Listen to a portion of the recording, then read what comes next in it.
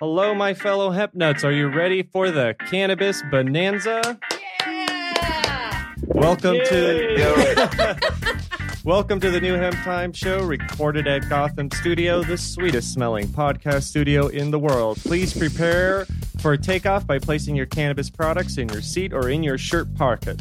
We'd like to thank our Patreon supporters. Yes, thank you. Joining us, Why put it in your pocket? well, for safety. Joining us by phone, as you can tell, is the illustrious, the hemp animal, Greer Barnes. Say hello. Hey, y'all, what's good? Also joining us remotely from the vineyard is Randy Cameron Jr. Hey, the farmer, and I'm not growing grapes. And we have a very special guest here today. Joining us live in the studio is Zoe Sigmund. She is the program director for Project CBD, and she does research, but not in the way a scientist thinks of research, but she does a lot of research, a bit of a polymath when it comes to studies and subjects of cannabis. Gave recent expert commentary at the FDA hearing in D.C. Welcome, Zoe. Oh, man, Jayhan, you make me sound so good. Zoe! We're so glad to finally have you here. When you were on the last time on the call, it was wonderful. And as you can hear, we're also joined by our licensed clinical social worker, Jan Roberts, who is here with the check-in to make sure we are mentally fit and living well for the podcast. Thank you. Dr. Jan. Thank you, guys. Yeah. Yeah. So this is that time in the show where I have to do my little therapy magic, and just wanted to kind of check in. Especially, we're going to start with you guys first, since you're so far away and I can't read body language and facial expressions and all that good stuff. So, I want to start with you, Randy. How are you doing today, and what's been going on in your world? Outstanding, my team. Had a great meeting today with the folks that train the Monjagon worker-owner model, and they are helping Brooklyn Sprout get up to speed. And that was great. I brought up Fannie Lou Hamer as my hero. And if you guys do look up Fannie Lou Hamer, she is responsible for unionizing the sharecroppers out of the South and turning them into a civil rights force to be reckoned with. So giving a shout out to one of my heroes, and glad to be with my family. Oh, we're glad to have you here. And I have a question. So for Brooklyn Sprouts, is it like you guys have created this model where it's a worker-owned model that you're shooting for? Or? That's right. That's we're following the Monjagon model out of Monjagon, Spain, the Basque region of Spain, in which a famous furniture company restructured their business organization by making all of the employees owners as opposed to employees, which built up wealth. And it's a model that's being pushed around the world. CUNY law is helping to push it, and Brooklyn Sprout is formed in that way. So when we do build up our ranks, they'll be coming on board with Greer and I and you guys as owners like we are. Oh, wow. Wow, fantastic. That's And wonderful. Brooklyn Sprout sounds really interesting. Could you tell us just a little bit about what that project is? Certainly. So Greer and I started the company 12 years ago. It's a hydroponic plant production company that focuses on produce production in controlled atmosphere, buildings such as greenhouses, warehouses, and we also have a medical cannabis side in which we're seeking our cannabis cultivation license and partnering with some really interesting folks in the city, in the healthcare sector, which all goes well will allow us to have a very large distribution chain through the healthcare sector and patients that are in need. Oh, That's our goal. Fantastic. Wonderful. Well, thank you. So it sounds like you're having a great vacation. Have a fun time on the vineyard or at the vineyard. Thank you, Doc. And anyway, so let's check in with Greer. So Greer, how are you doing today? I'm fine. All right, man of little words. So, Jahan, let's go straight to you, buddy. So, how are you doing today? You and I haven't caught up recently. I mean, it's been crazy. Yeah, it's been really busy. I got some deadlines coming up for articles and drafts and trying to wrangle some IP. Just had a great meeting with Martin Lee and Zoe Sigmund from Project CBD talking about articles we're going to write, potential future research projects. There's so much going on. I barely have time to get ready before I leave for China for the hemp conference in the Northwest Province. I know. Wow. I hear you're going to the big I thought both of you were going to China. Okay, I'm going to. Yeah, you're going. Yeah, we're both speaking at this hemp, supposedly one of the biggest hemp conferences ever in China. So They're not kidding about big when they talk about big in China. I just saw something. Yeah. I just saw something where China was blaming America and Canada for the illegal drug of cannabis in the country. Geez. They were blaming really? America and Canada's lax laws on it, like the legalizing of it. Well, I have to tell you, we know to be very careful and not to do anything foolish because neither one of us wants to be in a prison camp. Yeah. Please. Because we won't be able to bail you out of a prison in China. No, and let me And I also don't have say a this. passport, and my martial arts ain't that good. Well, I will tell you also that I will just say it here because I won't be able to say this, but free Tibet. So I won't be able to say that when I'm in China, but free Tibet. Whisper it. Free Tibet. And Greer. There it is. A F and a T on your shirt. No, I know. And Greer, that's not an unfounded criticism from the Chinese, considering it was us, white folk who, like my ancestors probably, who started them opium wars and were importing opium and 200,000 kilos a year in the 1800s. So, they've been suspicious ever since that, we got access to Shanghai, I think. Yeah. So I hate to do that this. Big Boxer rebellion. Yeah. So I hate to do this, but I want to be kind of conscientious of time because we know that we've got a tight schedule today. So Zoe, welcome to our show, but I want to kind of do a check-in on you. How are you doing? I'm doing great. I'm in New York. I know. It's amazing. Okay. I'm from Portland, so I'm from Chicago originally, but I live in Portland now, so it's nice to be back in a metropolis. Yeah. And get a lot of work done. Well, we're just so excited to have you I'm here excited today. to be here. Yay. So that's it. I guess we're all... Well, Jan, you do such a good job of making sure we're doing well and asking about our days and lives. How are you doing? We got to hear it. I'm great. I had the coolest experience this weekend, and I'm just going to have to share it here. And I'm sure Jahan's tired of hearing me talk about it, but I actually introduced my 78-year-old mother, who is a conservative, who's very religious, who is from the Deep South, to cannabis. And she had surgery on Monday and was in such physical pain that she was all worried about taking opioids. And she had never tried cannabis in her life. I helped her. I kind of guided her and gave her some instructions and such. And it was remarkable what we all saw it. And my sisters saw it and they couldn't believe it. So a family where they've shunned cannabis so much in the past, it was actually a beautiful thing. My cousin and I, I'm out of the closet with my consumption, and my cousin came out of the closet talking about it. She helped her mother who just had surgery. So it was really kind of cool to see this change, this acceptance and understanding how medicinally cannabis can work therapeutically. And it was just a fantastic week with my family. And I just feel so grateful that, I have this platform to educate people. So it was wonderful. Amazing. I know, it was very transformative, I have to say. Wow. And to have, I used to get in trouble in high school smoking cannabis. Right. And now to have them, like she's telling all of her friends, like, I tried cannabis and it was so helpful. And it was the cutest little thing ever. And she's doing well. Hey, Jan. Yeah. Greer. How did she take it? A vaporizer. Like, how did she dispense? How did she vaporize? Okay. Yeah, and the first time, Greer, it was the funniest thing. She took a big toke, like you would have thought that she was a champion, and because she used to do, I know. I know. I was laughing so Where'd hard. that come from? I don't know. Someone who's never. I know.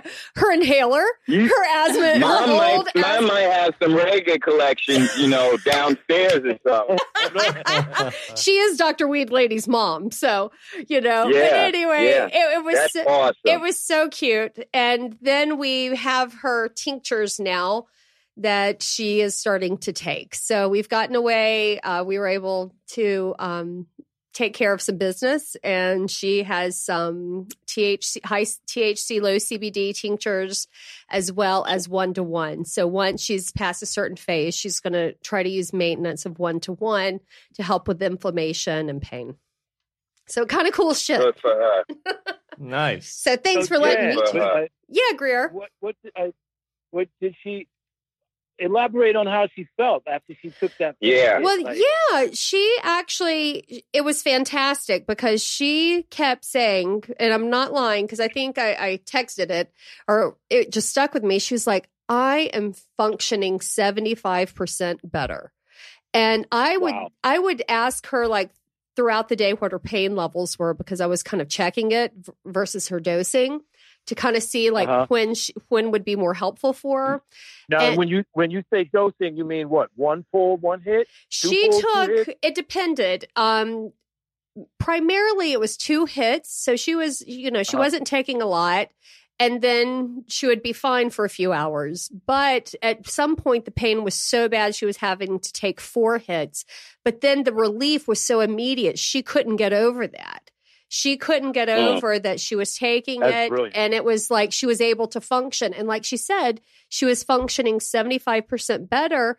And as I'm educating her and talking about what it's doing to her, she was even able, because she wasn't taking her arthritis medication before the surgery, she was actually able to move her limbs more, her fingers, her feet. She couldn't get over how much she could walk After better too. smoking. After vaporizing. And then Wow, I asked her, because, I'm always curious about the mood piece. And I said, well, Mom, how do you feel? Like, what's your mood like? And she's like, I just feel so much better. I can't believe it. And so it was a huge, as much as she's heard about what we're doing here and why we're doing it, she learned about it firsthand. And you could just hear her. I asked her, we are going to have her on the podcast. I asked her if she would be on the podcast because I felt like she really would. She's a testament to senior citizens, who don't want to take a lot of medication, who really, they're looking at this as a therapeutic or a medication that instead of something that, could potentially harm their body, could help their body. And her response, like her whole breaking down walls. about it is changing. well, you know For what? the positive. Absolutely. And Greer, this was what was so fantastic to me was she kept saying this like, oh my God, they knew that it was like this. The government lied to us. My mom never talks like that, but it was such an eye-opening experience for her of why has this been criminalized. And that she has been sold a wrong bill of goods. She was telling her other friends who are like 80 about it. It was the cutest thing ever. And for me, it was kind of healing because there's been, just a really great opportunity to connect with my family and for them to get to know me and what I do and appreciate the work that we're doing here. So anyway. Amen. I miss you guys. Amen, Wish you were sister. here. Awesome. Well, those are some powerful words, and it brings us to our word of the day. And our word of the day is Chiba. Chiba. Cheeba. Greer, Randy, are you guys familiar with Chiba? Chiba, y'all. Shoot. Are I you know kidding? his brother Sonny. That's right. One of my favorite martial artists. There you go. Chiba was a term that we used coming out of the 70s into the 80s. And it was actually probably the first hip hop that the hip hop community. Wouldn't you say, G? Chiba? Yeah, absolutely. That was the slang word for it. Yep. And you would say it easy. You'd speak it easy. Yo, with that Chiba at? Yep. That's right. So depending on your geography and population, Chiba, y'all. Chiba was typically a street name for marijuana. And there is also a very popular product in Colorado called Chiba Chews, infused chocolate taffy. But not to be confused with the Chiba Hut, which does not sell any marijuana products, but is a sandwich store. I'm sure they get a lot of confusion over there. But yes. Well, they're going to have to change their name. Yeah, it should have been Ciabatta Hut. What do you mean Chiba Hut?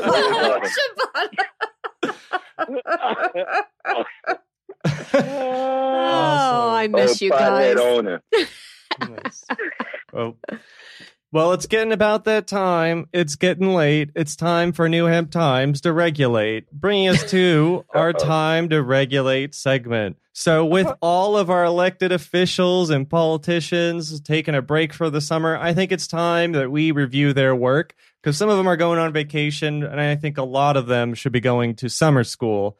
What do we need more of? What do we need less of when it comes to cannabis laws, regulations, assistance from the government? What's working? What's not working? Where should we focus our limited resources? And there's been no shortage of unintended consequences, or sometimes intentional consequences, of cannabis policy.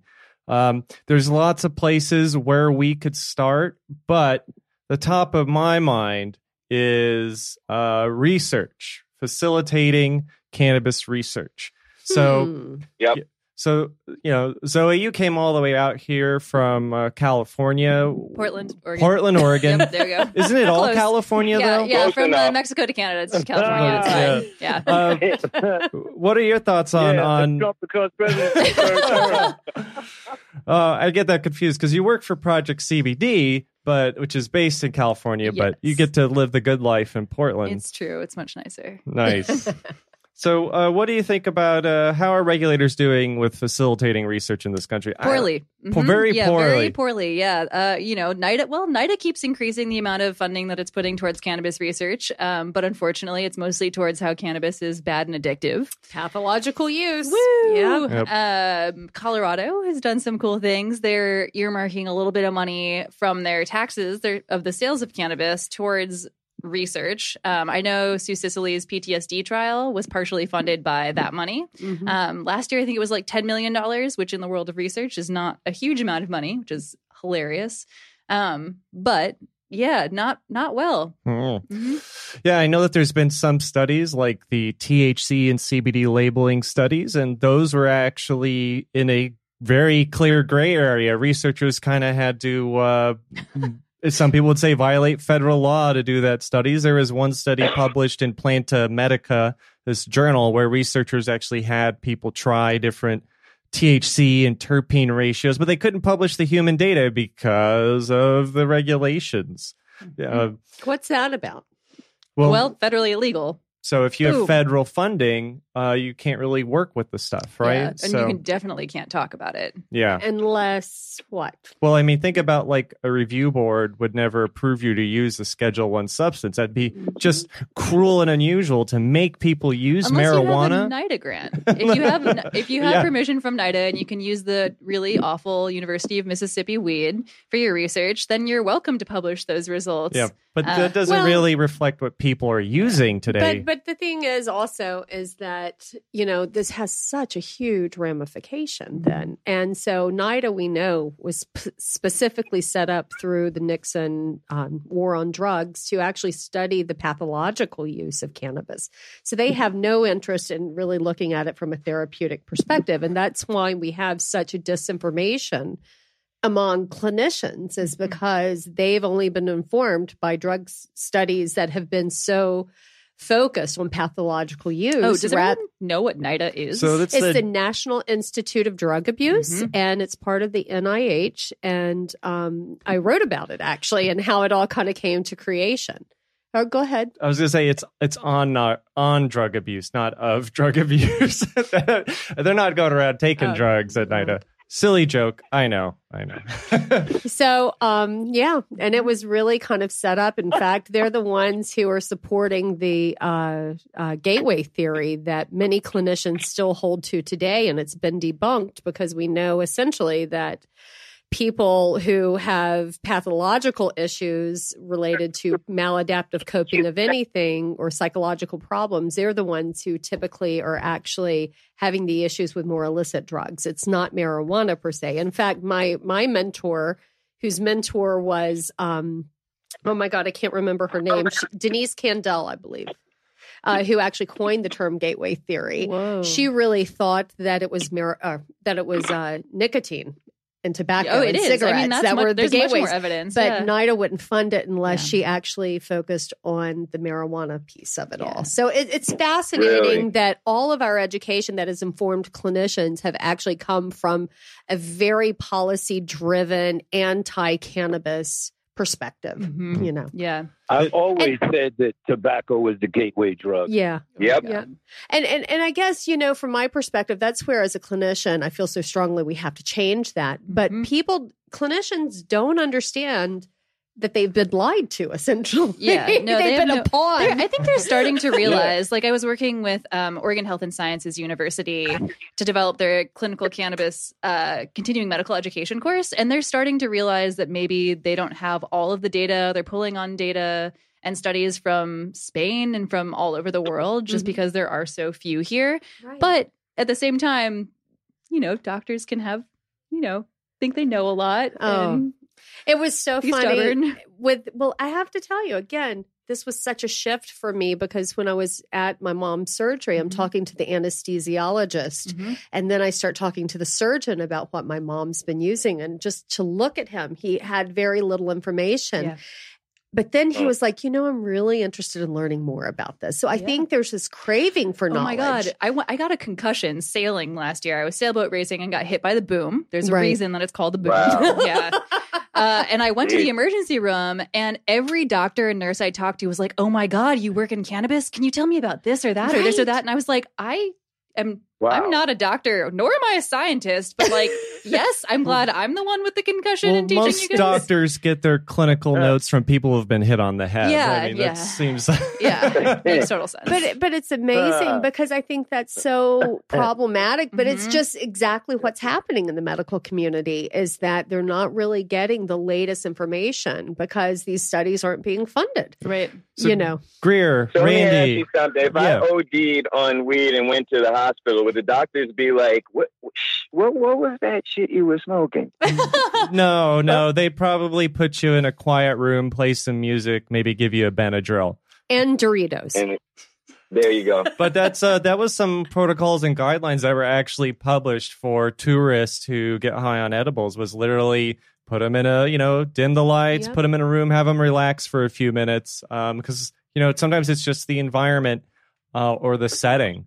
But Greer, Randy, do you guys have some comments on where you think the government should be supporting investigations in cannabis? Should they once and for all study the gateway theory and close the book on that? Or are there other things you think they should be facilitating for researchers, like, vaping versus Greer, edibles? you want to go first? Sure. I think they should look into the medical side of it. And listening and getting words from like Jan's mother, for instance, my mom. Like my mother swears by those the creams, and she has her little vaporizer and she's happy as a hog in heaven, whatever. Yeah. I think it should be, As a hog and cream. Yeah. yeah. So I think listening more to people and following up on these amazing stories and seeing why it's working. Into the research and put the research in. What You can get people. What I find interesting, Greer, and is like the whole social reconstruction of cannabis now, because essentially we're kind of going back to the way it originally was in the U.S. and that it was, part of the pharmacopoeia. And we know that it's been used for years prior to the 1930s for medications. And so now, we're kind of reconstructing it back to the way it was originally used anyway in the U.S., which is therapeutically and medicinally. Nice. I think I would like legislation to lean towards decriminalization and the evening of the scales in terms of the folks that have suffered for years.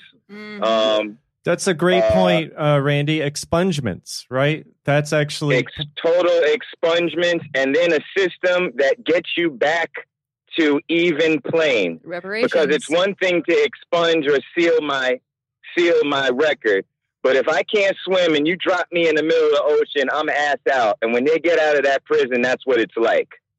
So I don't have to use the word reparation. In fact, I'll wipe it from my lips right now because it makes so many folks uncomfortable.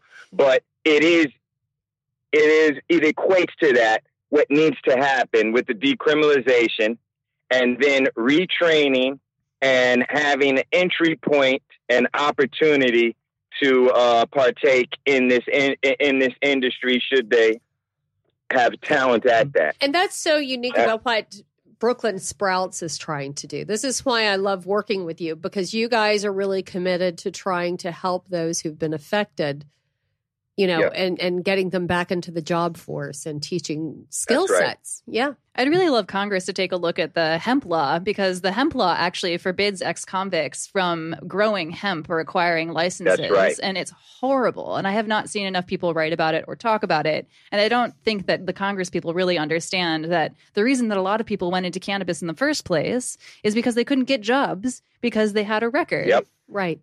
So it's just completely ridiculous. So some regulations and programs are including these expungement provisions. Clearly, we're in agreement that they shouldn't have this you can't be an ex-con or have a felony conviction or a drug conviction and work in cannabis. That's a ridiculous waste of regulation and regulatory effort. And talent. But how are governments doing and programs doing with these expungements?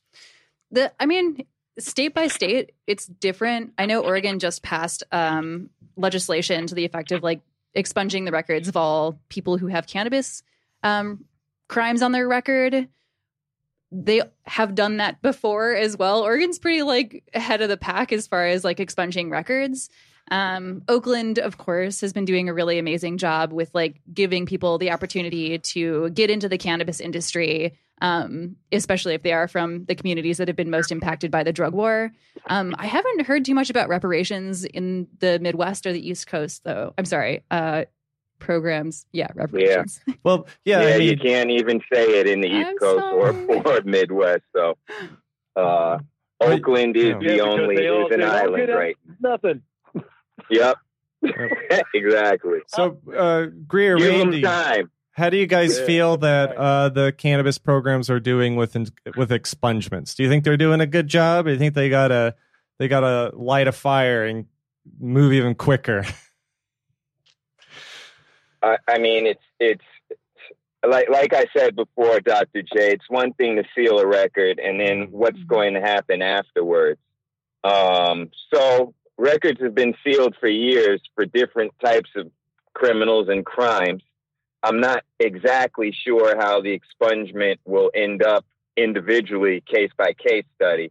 I think that's the base of what needs to happen. After that, there needs to be in entry points in the industry for those who are interested, or there needs to be programs to get these folks back to being a real functioning person in society. That's a great point. Yeah. That is a terrific recommendation for these regulations. Not only include expungements, but maybe some sort of voucher or requirement that the cannabis industry, offer to train these people to come back into the workforce and be productive members doing good with the cannabis plant.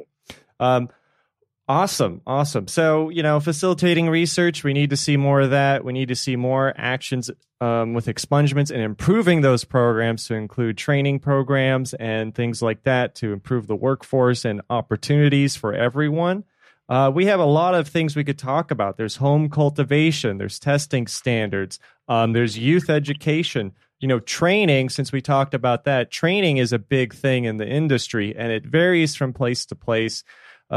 Zoe, what's going on with cannabis training in the U.S.? What are your thoughts? Well, it's really case by case as far as what states expect people to understand when they start working with cannabis. And it's pretty minimal, to be honest. In Oregon, the marijuana workers permit is basically a training in how to check people's IDs. Oh my God. And it's one of those things where, people go into dispensaries and their doctors send them to dispensaries to ask these medical advice questions to bud tenders who make $10, $12 an hour. Yep. And then the bud tenders are there and they're like, oh my God, this person is dying of cancer.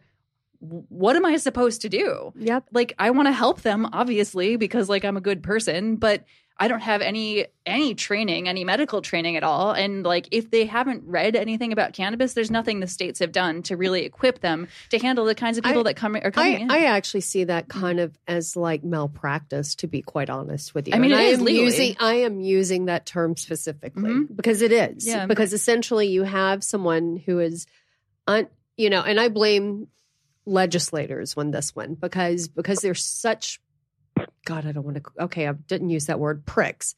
Okay, I'll use that word instead. They're such pricks that they're not considering health care.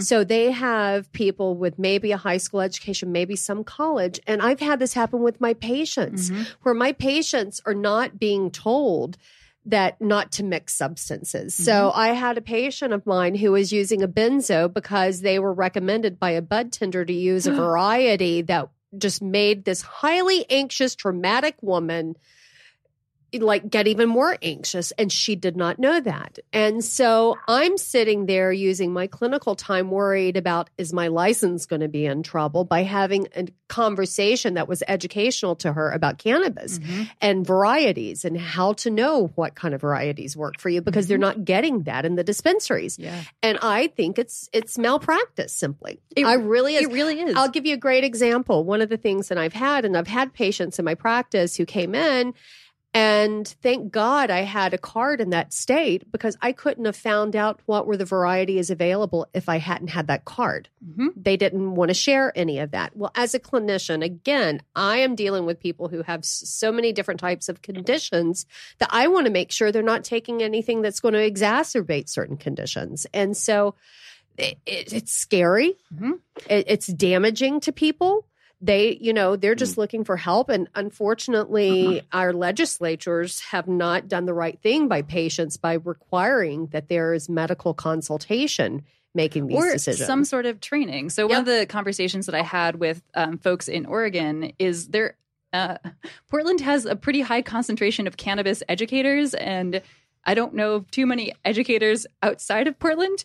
And so a bunch of us got together and we were talking about what it would be to start a nonprofit to develop a curriculum for marijuana workers or bud tenders to train those folks. We actually are doing that. Oh, that's amazing. Yeah. We are doing this as part of some projects that we're working on, and especially because I think these should be HIPAA organizations, because they are dealing with HIPAA issues. They're dealing with patient privacy issues. They should be using same HIPAA laws that all medical practitioners have to follow and medical centers have to follow. I do believe that we need to train whoever is making these decisions on how to handle difficult clients, because oftentimes someone with high anxiety might come in with certain symptoms that you mistake. What if a patient says they're feeling suicidal? They don't have protocols in place to address these kinds of issues. So the issue with all of that, though, is like, how much are you paying a bud tender per hour? Right. And that's like, what I mean, the laws should have been written so that they thought of this in terms of but doctors is a medical clinic in a sense. Yes, it is. And doctors can't So, technically Dr. Jan, talk can I about. ask you something real quick? Wait, hold on one second. Hold on, Randy. Wait, what were you saying? A lot of doctors that I've worked with actually feel like they are legally unable to talk about cannabis with their patients. And so there is this gap. Like they are it's forbidden. They risk their license if they talk about cannabis with their patients. And this is where, as a licensed clinician myself, I know that I am taking that risk, but I also think it's unethical to do that to my patients. And that always supersedes what a friggin' law says.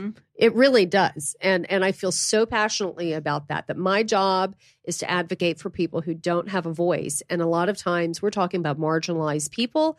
We're talking about people with severe health issues that don't have political power that other people do. And so I think that honestly, and I will say this, shame on physicians if they feel like they can't do that and they choose that route instead of what the courageous route and the true route should be. I'd also like to shout out to all the bud tenders who really go out of their way to try and learn everything they can about the plant. I get that. And doctors are protected through case law through the federal amendment of discussing the pros and cons of cannabis use in general, but can't aid and abet in obtaining it or telling them where to get it. They can be like, this is a great place to get cannabis, or look for this seal or logo or this potency or things like that. But Randy, did you have a question? What's the difference between the screening process of a bud tender in a medical facility or clinic and a recreational person, like some of the places that are popping up in New York City? I've been to places that they are operating, I guess, as bud tenders, and they clearly have less knowledge about the product that they're selling than I do from a cultivator's point of view.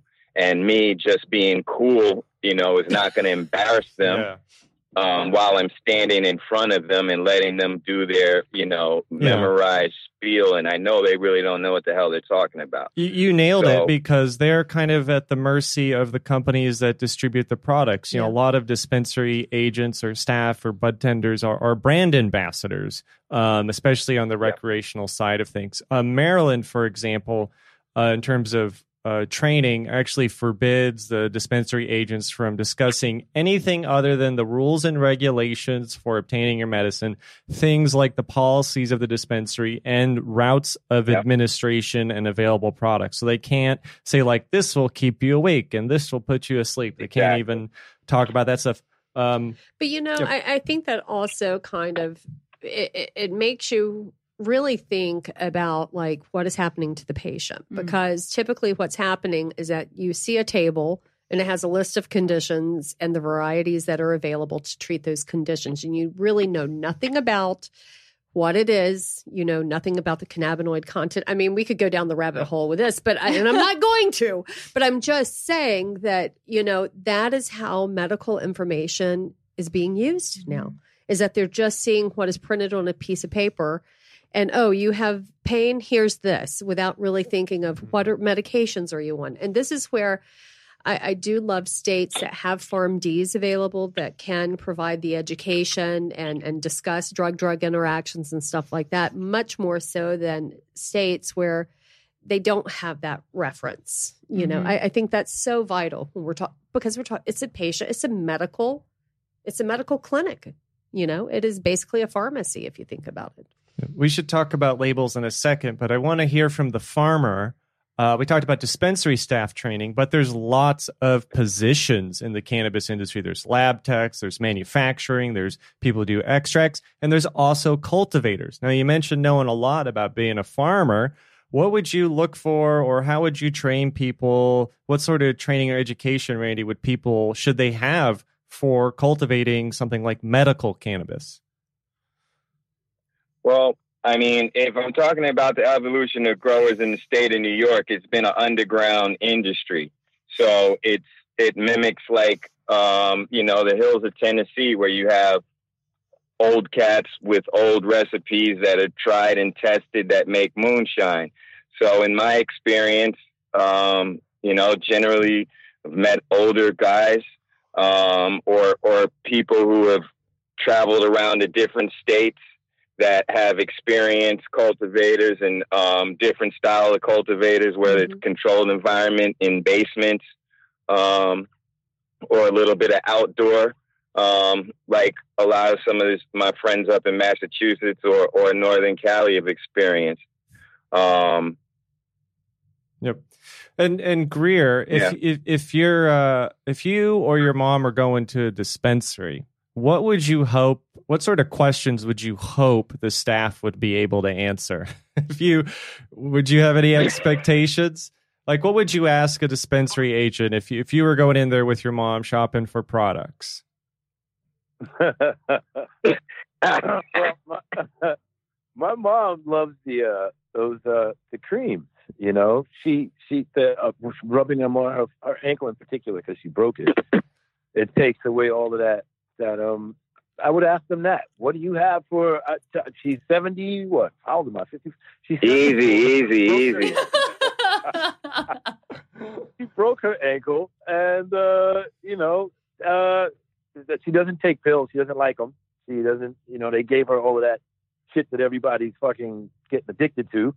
So she threw those out because she doesn't, want to get addicted to that crap. Yeah. Or she just doesn't like the way it makes her feel. But that cream that I got from Jan, in particular, one that I had bought at a dispensary before, and it's hemp based. CBD based. CBD based. Yeah. Yeah. So I think you've hit it on the head. You're going to go in there to the medical dispensary and say, "I have this. What could help with these symptoms?" I think that's. And that's exactly, and you would hope that the dispensary would have some education to be able to say, avoid this product and maybe take more of this, or if you're using calamine lotion, don't use this one, or some sort of recommendation. Good stuff. Yeah. So we do have a lot of stuff on our list, and we're going through time like crazy. It's been a great discussion, but Jan, do you want to spin the wheel and choose the next topic of regulatory and policy issues? We could talk about labeling issues. You make it sound so exciting, Jan. There's DUI. I know, right? I'm like, regulatory and policy issues. Yes, I know. Employment issues. Well, one of my favorites is putting limits on THC products. They've established those. Well, I almost chose one thing, and I didn't, because we talked about it last week, which was the youth about not using cannabis. Well, actually, we didn't talk about awareness and education programs for use, and these are notorious. Like the ONDCP, between like 1996 and the early 2000s, spent over $1 billion on a youth awareness campaign. And the end result, after doing focus groups, was that there was a dose response curve. They studied kids, and they gave them 0, 2, 4, 6, and 8 commercials to watch or materials to look at. And the more materials they gave them, the more likely they were to use cannabis. The campaign actually had the effect of normalizing cannabis and making it seem like it was more common than it was. And also some of the messaging was so dramatic that the kids sort of didn't believe it. Kids are smart. You can't really lie to them. And once their BS detector goes off, they don't listen to you anymore. But, so I think we have to be careful with that. And we still see this. I mean, there's still, like, Colorado did a DUI awareness campaign where they made fun of people who use cannabis. And so no one paid attention to that. So, when you're doing awareness campaigns to youth, I think you have to be careful, because if you use dramatic examples that if you're saying, oh, weed causes psychosis and you're going to go crazy, well, they have friends that use cannabis. They don't see that in their environment, so they're not going to believe you, and it's going to drown out the messaging. Because it's not true. Right. So you can't lie to kids, because then you lose your credibility. You got to make the kids laugh. There you go. So you think using education, that is a great point, Greer. Maybe you could be our ambassador on kid education. You could do some kid education for us. Yeah. I think that's I do have a question, and it's really not on our list, though. I hope it's okay, because I'm fascinated by the lack of reciprocity. So obviously, I know that in some states, we know that it's federally illegal for cannabis, but there are some medical programs, I think only 9 states allow reciprocity. So say if you live in New Jersey and work in New York, so it's illegal to take your legally purchased cannabis from New Jersey into the city for work. And we all know that that's just, we don't have state borders and stuff like that. What? That would kind of like be checked to get here. Right. So I'm just curious, like, why is it that some states would allow reciprocity and why will some not allow reciprocity? Because I just don't understand the issue around that. There's a couple instances. I think, well, Maryland, for example, anyone can come there and get a card. Some states have residency requirements for it, and some don't. I was going to talk about that. So there's sort of two questions hiding in your question. There's reciprocity for medical card holders. Yes, that's what I mean. Okay, cool. Card. And there isn't a whole lot of that because of the different conditions on each state's list. And, the lists were designed by regulators who didn't really know anything about science, but like still states don't. And there's also,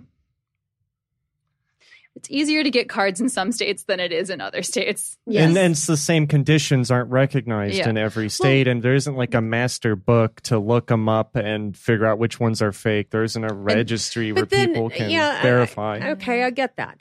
But then what we're dealing with then are people legally having something to treat them. And I mean, this isn't logical. You don't say, okay, you can take your heart medicine in this state, but the next state you can't.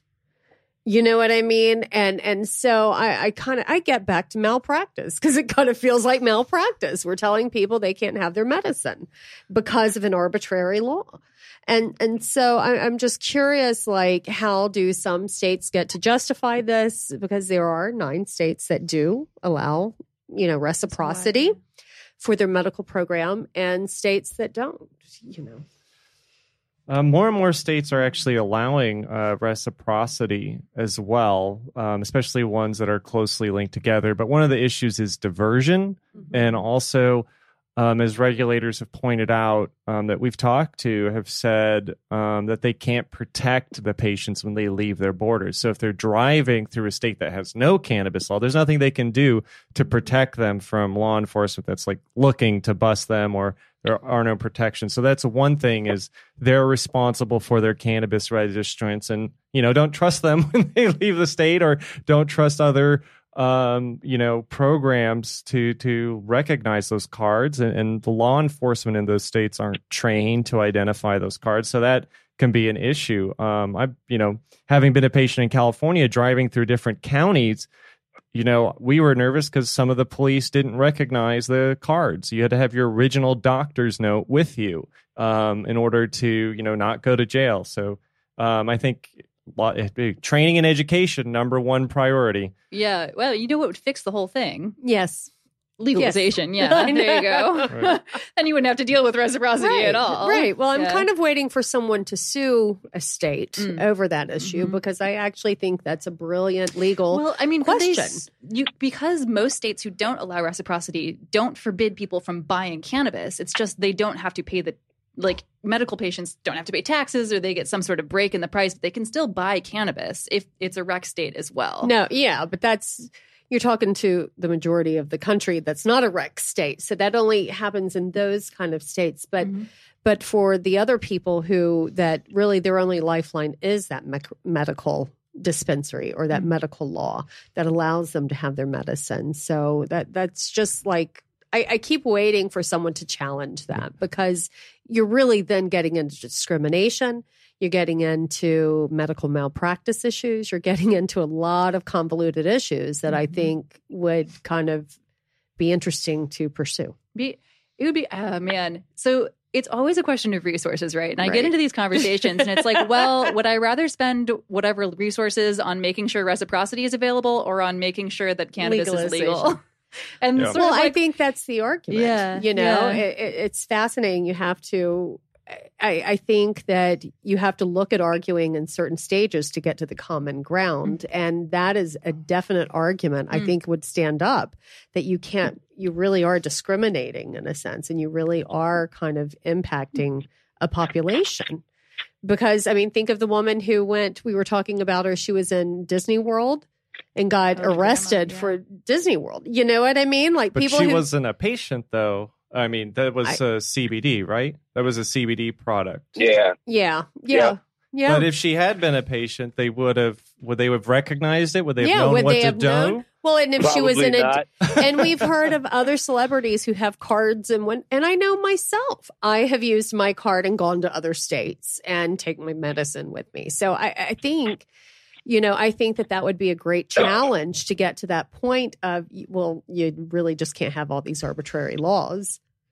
You know what I mean? Because I'm with you. That whole, the big goal is legalization, but you got to get there. And, I wonder how, when states, not that long ago, when my mom was a kid, I think the legal drinking age in Wisconsin was 18. And she was from Chicago. Yeah. And so they would go they would go up to Wisconsin. Yeah. And sort of like, all right, look at that as a case study and see like what happened. I mean, obviously Wisconsin raised their drinking age, but like I remembered those times actually, and it was related to funding of highways and that you had to agree to an order. I remember that because it became 21 in the state where I lived, like right before I became 18, and I remember that.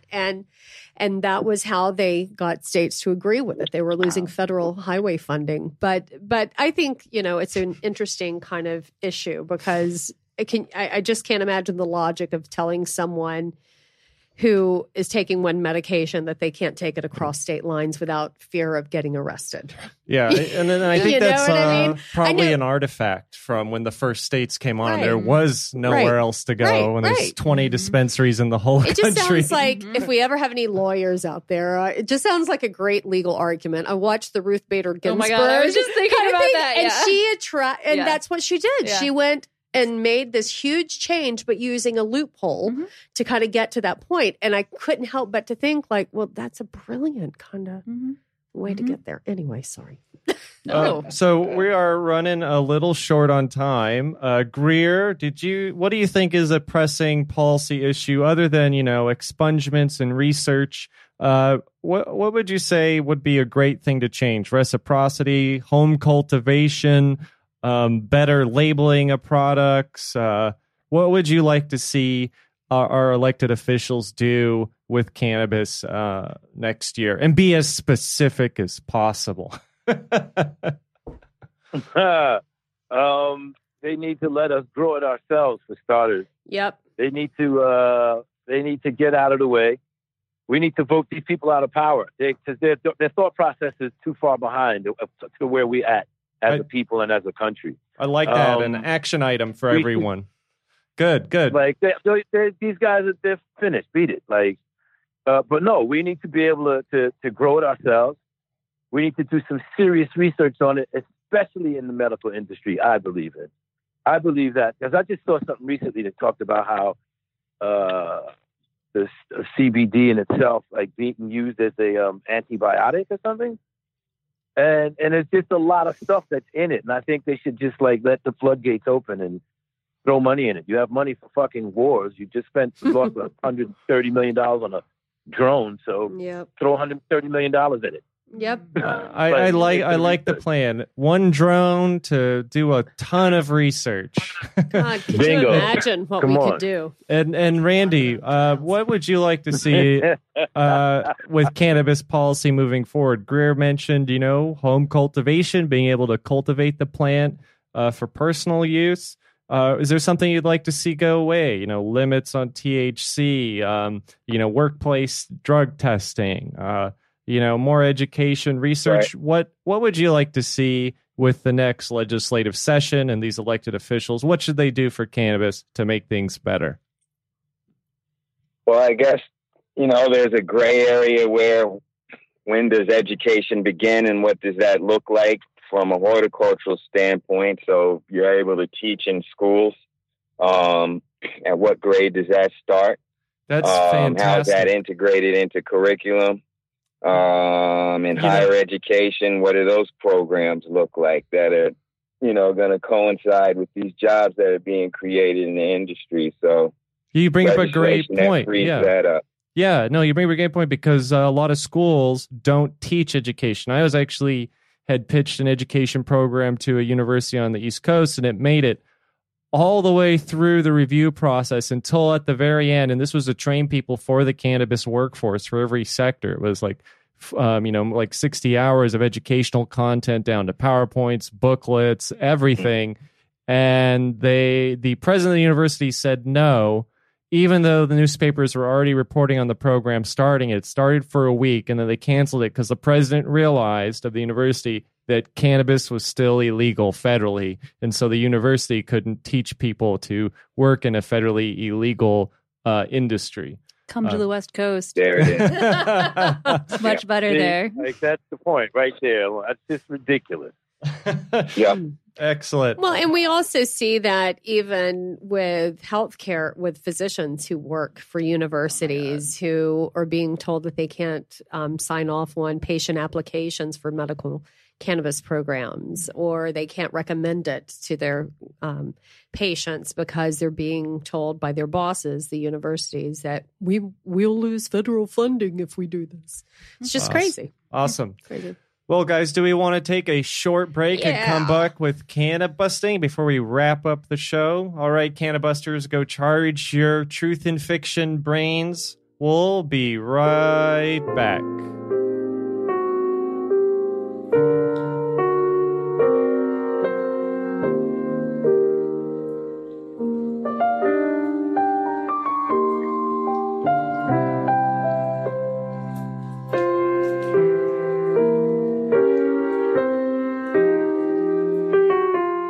Okay, welcome back to New Hemp Times. We are going to go into Cannabusting. Woo! When you hear strange things about marijuana, who you going to call? Cannabusters. Cannabusters. All right, Oh my God, welcome to Cannabusters, where we test your knowledge of cannabis science, news, and politics. I will share maybe some headline stories and other cannafacts, and I want you guys to tell me if they are a finding or if they need to be cannabusted. So tell me why you think it's real, or if it's something I made up watching, Flashdance or reruns of The Office last night. So away we go. All right. An Alaskan senator, tired of her questions about the legal limit for personal cultivation, decided to provide an example for people to follow, growing on his front lawn the legal limit of the amount of plants for adult use. Unfortunately, his plan backfired when 4 of them were deemed mature by law enforcement. You're only allowed to have 3 mature plants and 3 immature plants, and now has to pay a fine for breaking the law. Is this story true or just too ridiculous to believe that an Alaskan senator tried to demonstrate what was the allowable limit for personal cultivation and didn't do it right? Who's the senator? Are we allowed to ask that? It's an Alaskan senator. False. Why do you? So other than not Zoe, providing a he senator, screws with our head all the time. other than not providing the senator's name, why would you think it's false? Well, growing weed in a public place that's not surrounded by walls, like in your backyard, in most places is illegal. And so I doubt that the senator, I don't know what the laws are in Alaska, but I doubt a senator would break one law to prove another. Nice. I say yes. You say yes? Yes. Greer, what do you think? Do you think this Alaskan senator was trying to demonstrate the cultivation limit, or am I cultivating more myths? He's a senator, like Jan said, and they're stupid. So I'm going to say, yeah, he tried it, and that's a true story. All right. Randy, what are your thoughts on growing the adult use plant limit in Alaska?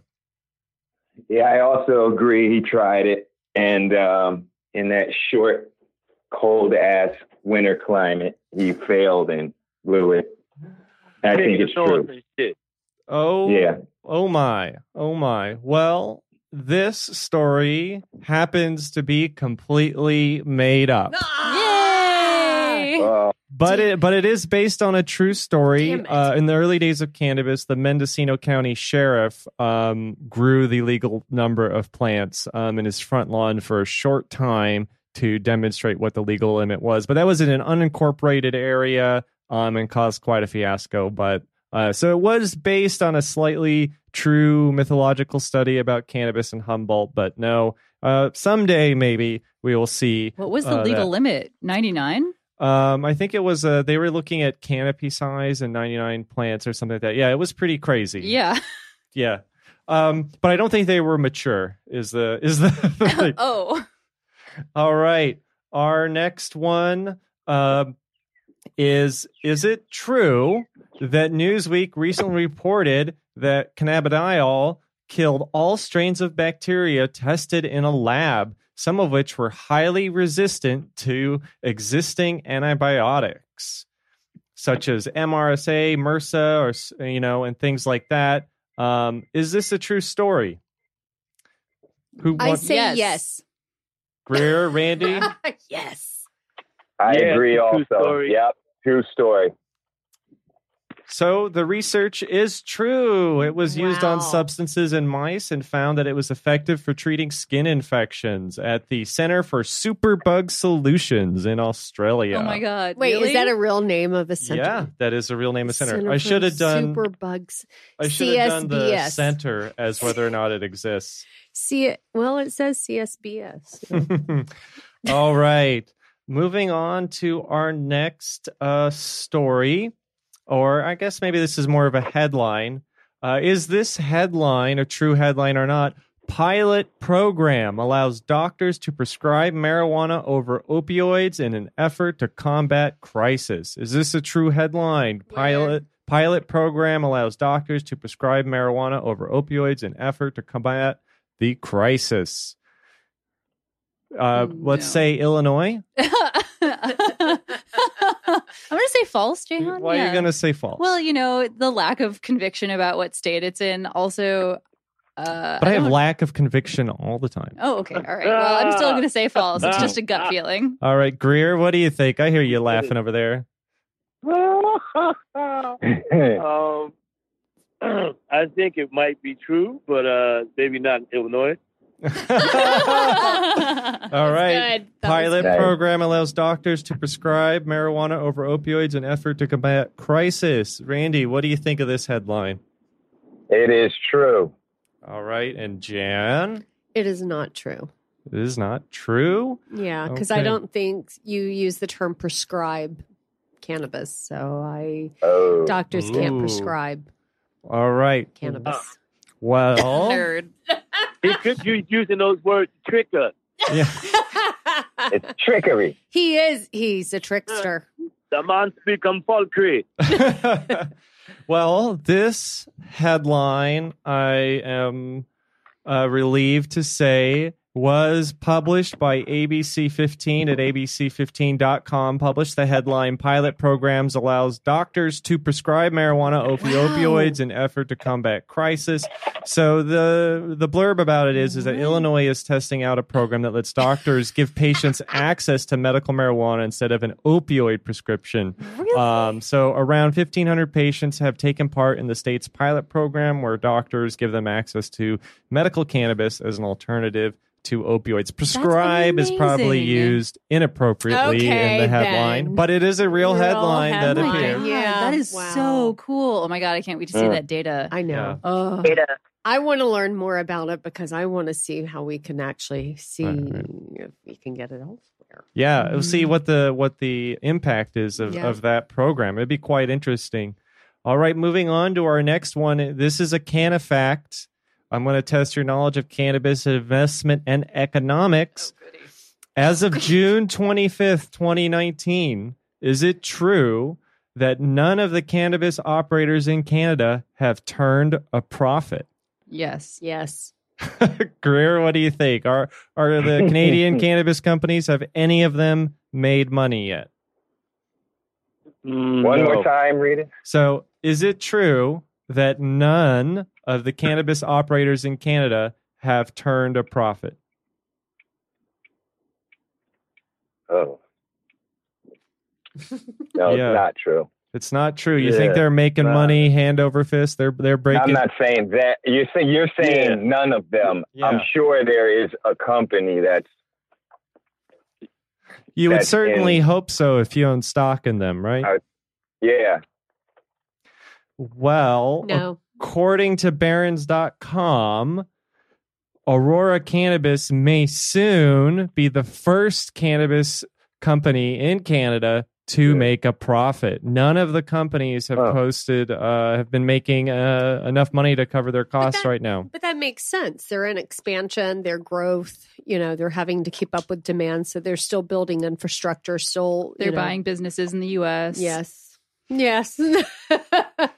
All right. Those damn Canadians. All right. So my next one is a story for you guys before we wrap it up.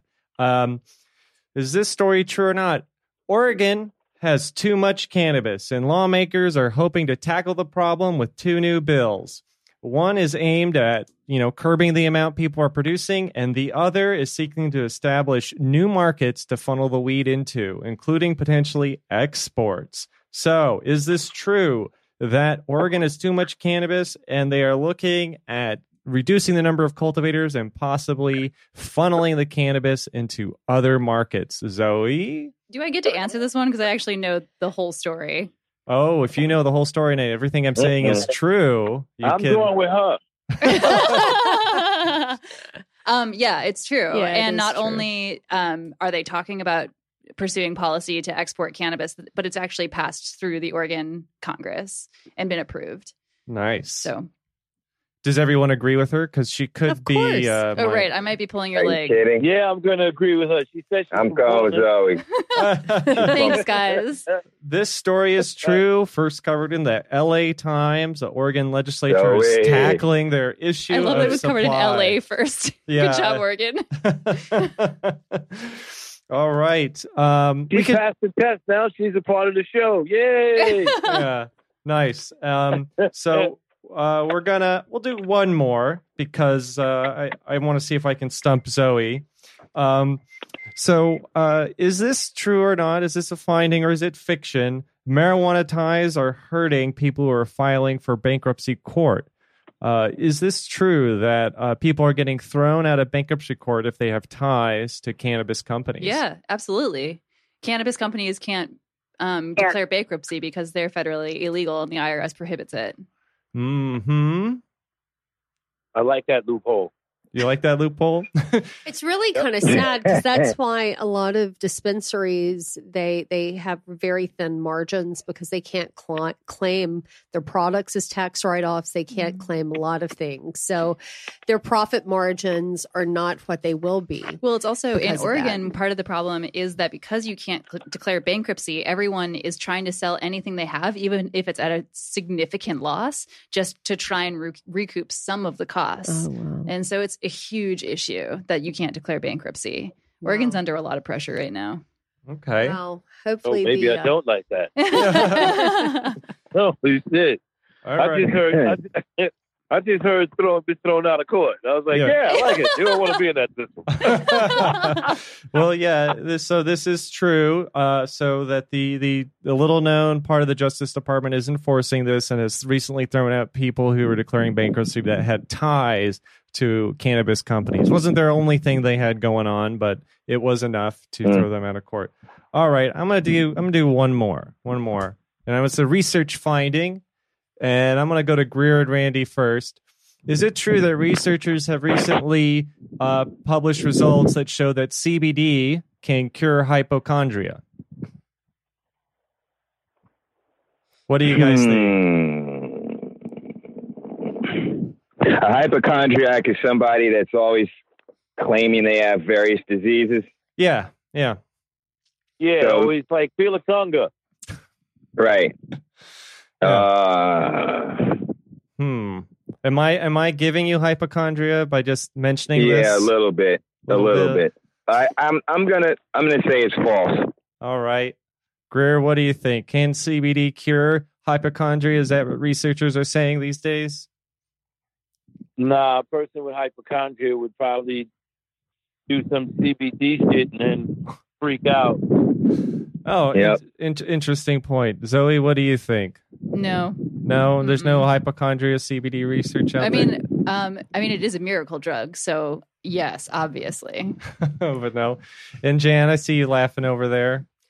Well, I don't know how would you define hypochondria or hypochondriac because if it's more of a somatoform disorder where you're somaticizing issues, I can see where CBD could actually be beneficial for that. So that's where I'm kind of laughing, because I don't know hypochondria, or is it someone, because really we don't even use that term clinically. So I'm going to say yes, only because I have a feeling that it might be a headline somewhere that they bastardized somatoform disorder and say hypochondria. So the story, much like my medical ailments, they are made up. Data and results. So yes, good job, Greer and Randy and Zoe. And Jan finally missed one today. Jan, you suck. Excellent. Good job, guys, on the Mind Munchies. Actually, I think it's a brilliant question to see if it would affect somatoform. God, I can never say that word. Somatoform disorders. So that would be really fascinating. Another great idea. First copyrighted and trademarked here on New Hemp Time. CBD for hypochondria. All right. So now it's time to move into our closing with the Mind Munchies, a.k.a. Food for Thought. And winner, who gets to go first? Randy, you're in a beautiful place among beautiful plants. Why don't you share your Mind Munchie with us if you're ready? I'm actually standing like a foot in front of some poison ivy, which is beautiful. Honestly, I swear. Which is beautiful in its own right and deserves to be celebrated. So all plants are included. Even people with bad acne are beautiful in their own way. So everybody's a God blessing. That's all plants deserve to be celebrated. That's awesome. Yes, indeed. All right. Greer, would you like to share a Mind Munchie with our listeners? Yeah, don't ever try poison ivy and smoke it. Okay. Do your lungs itch afterwards? I don't know, but just don't do it. Okay. All right. All plants need to be celebrated, and don't smoke the poison ivy. Gotcha. Jan, what would you Let's like? Celebrate the lily. The lily. I think for me, the Mind Munchie is hearkening to Canna Inclusion, our word of the day last podcast, because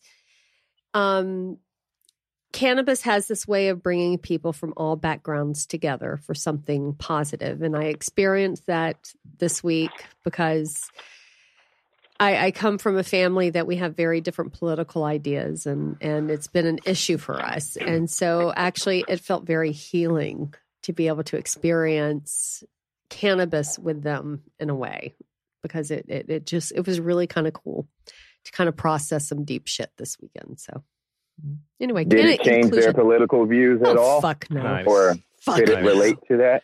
Expand their mind? It might. I mean, once you start realizing that sometimes you've been fed a line of bullshit, it starts to make you question a lot of things. And I think that was kind of some of the awakening this weekend. So nice. We'll see. And Zoe, what would be your Mind Munchie for this episode? I mean, I've been thinking a lot recently about cannabis and queer history. It's been 50 years since Stonewall this year, which is pretty amazing. And it made me start thinking about how one of the first uses for THC was for people suffering from HIV and AIDS.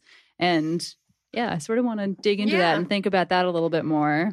Yeah. We talked about it last week on our podcast and how important, especially for this month, being Pride Month, how it's important for us to celebrate that heroes, we need to include all heroes, not just white men. And the LGBT community had a huge part in creating the first cannabis laws, programs that allowed access and distribution of cannabis. So thank you. Keep up the good work.